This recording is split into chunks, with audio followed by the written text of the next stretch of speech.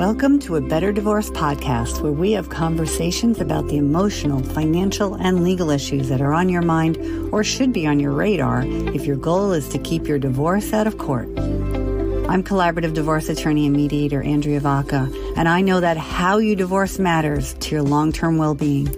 That's why it's my mission to help you have a better divorce with as little acrimony as possible, so that you can create the best life possible on the other side of your marriage.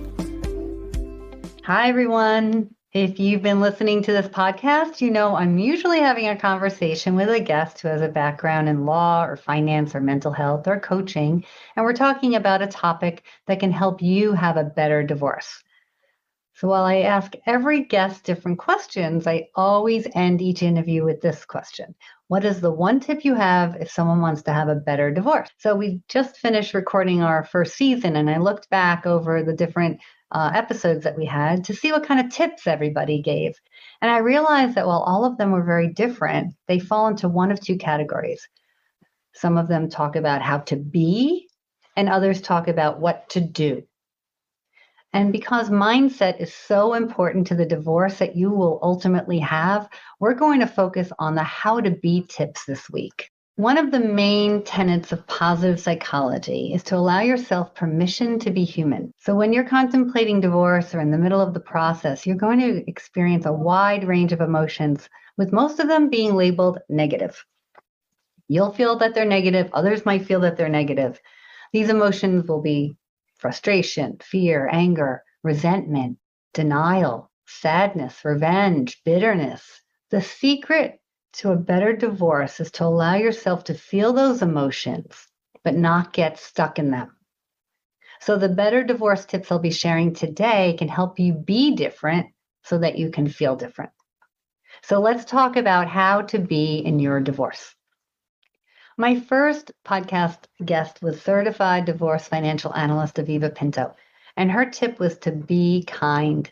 I loved hearing this tip from her because we've been talking about finances throughout the whole episode, and then her tip was very emotional driven. She pointed out that you will not come to a better agreement by trying to get one over on the other person.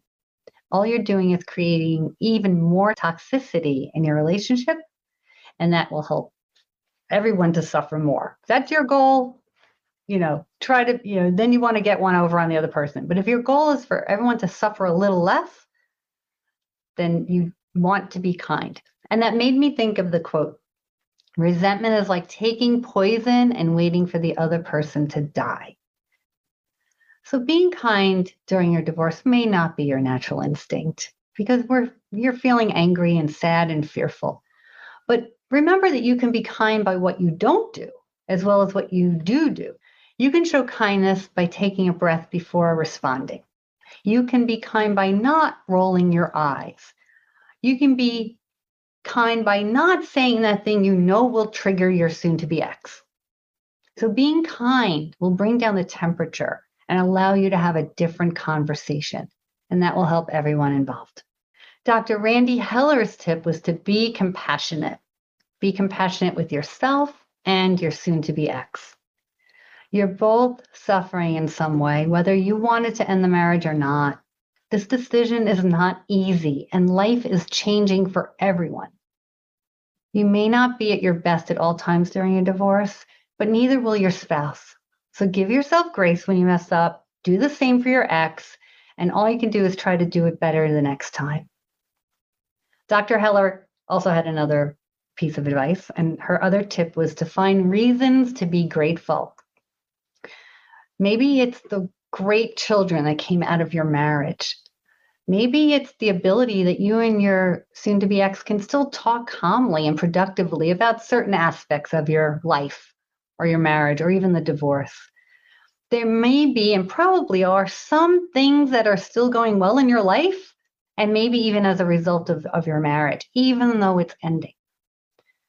But even if you can't conjure anything positive or anything good from your marriage, find other reasons to be grateful. Maybe you can be grateful for your supportive friends.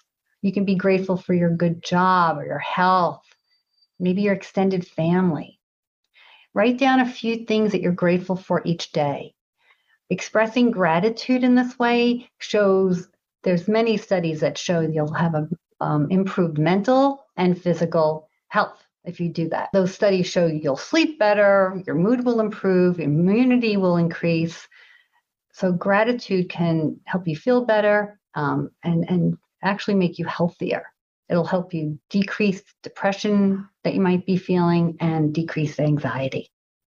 Those are all very helpful when you're trying to have the best divorce possible. Divorce coach Karen McMahon's tip was to practice acceptance. Be accepting. She said something to the effect of, given that this is the case, given the fact that this is happening, what choices do I have? When you're in resistance to reality, you can't see the options available to you. All you're doing is fighting what's really going on. So even if you didn't want the divorce, once you accept that it's happening, your marriage is ending, you'll have so much more power to create the new life that lies ahead. Move out of victim mode. Be accepting of where you are, even if you didn't want that divorce. Or if you're the one who did want the divorce, but your spouse is moving much more slowly than you'd like, which I guarantee will happen in every divorce. One person's always moving faster or slower than the other. How can you find a way to accept that while you've been thinking about this for months or years or even decades, your spouse hasn't? They need time to process what's happening. Can you accept where they are and find ways to work with that? Lou Cerconi, who is a certified public accountant and a business valuator, his advice was to be flexible.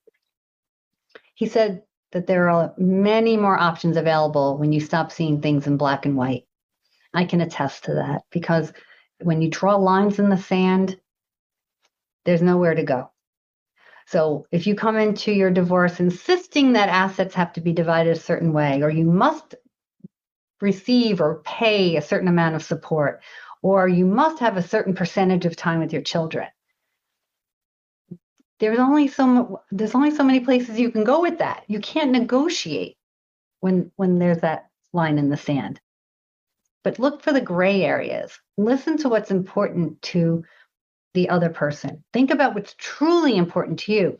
Why is it important to you to have certain time with your children? Why are you thinking you want to keep those assets? If you can explain what's important to you and hear what's important to your spouse, you can find more options. Listen, if you don't want a judge to make decisions for you, you must be flexible in your negotiations. You have to find a solution that works for both of you, or you will end up in court. And you'll have no flexibility, no control there. So this is your chance. If you want to do this on your terms, you have to be flexible. So that's a summary of the tips that we got from our guests in the first season on how to be in your divorce. And so my better divorce tip for this week is be the person you would want to see on the other side of the negotiating table. We all need to feel our emotions, but there's a time and a place for that. So do you want to be faced with someone who's considerate and kind, or do you want to be faced with someone who's nasty, resentful, and angry? Who do you want to be sitting across from? Be that person. That's my better divorce tip for the week. So it brings us to the end of our episode of A Better Divorce Podcast. Thank you for tuning in. If you want to find out more about our firm, you can visit us at VacaLaw.com and download our free ebook, Divorce Without Court, A More Peaceful Solution. We'll see you on the next episode. You've been tuning in to another episode of A Better Divorce Podcast with Andrea Vaca. Thank you for subscribing, leaving your positive comments and reviews, and sharing the show with others. You can watch episodes at VacaLaw.com, YouTube, LinkedIn, and Facebook. And you can listen through Apple Podcasts, Spotify, Google Podcasts, and more. Bye for now, and remember, you can have a better divorce.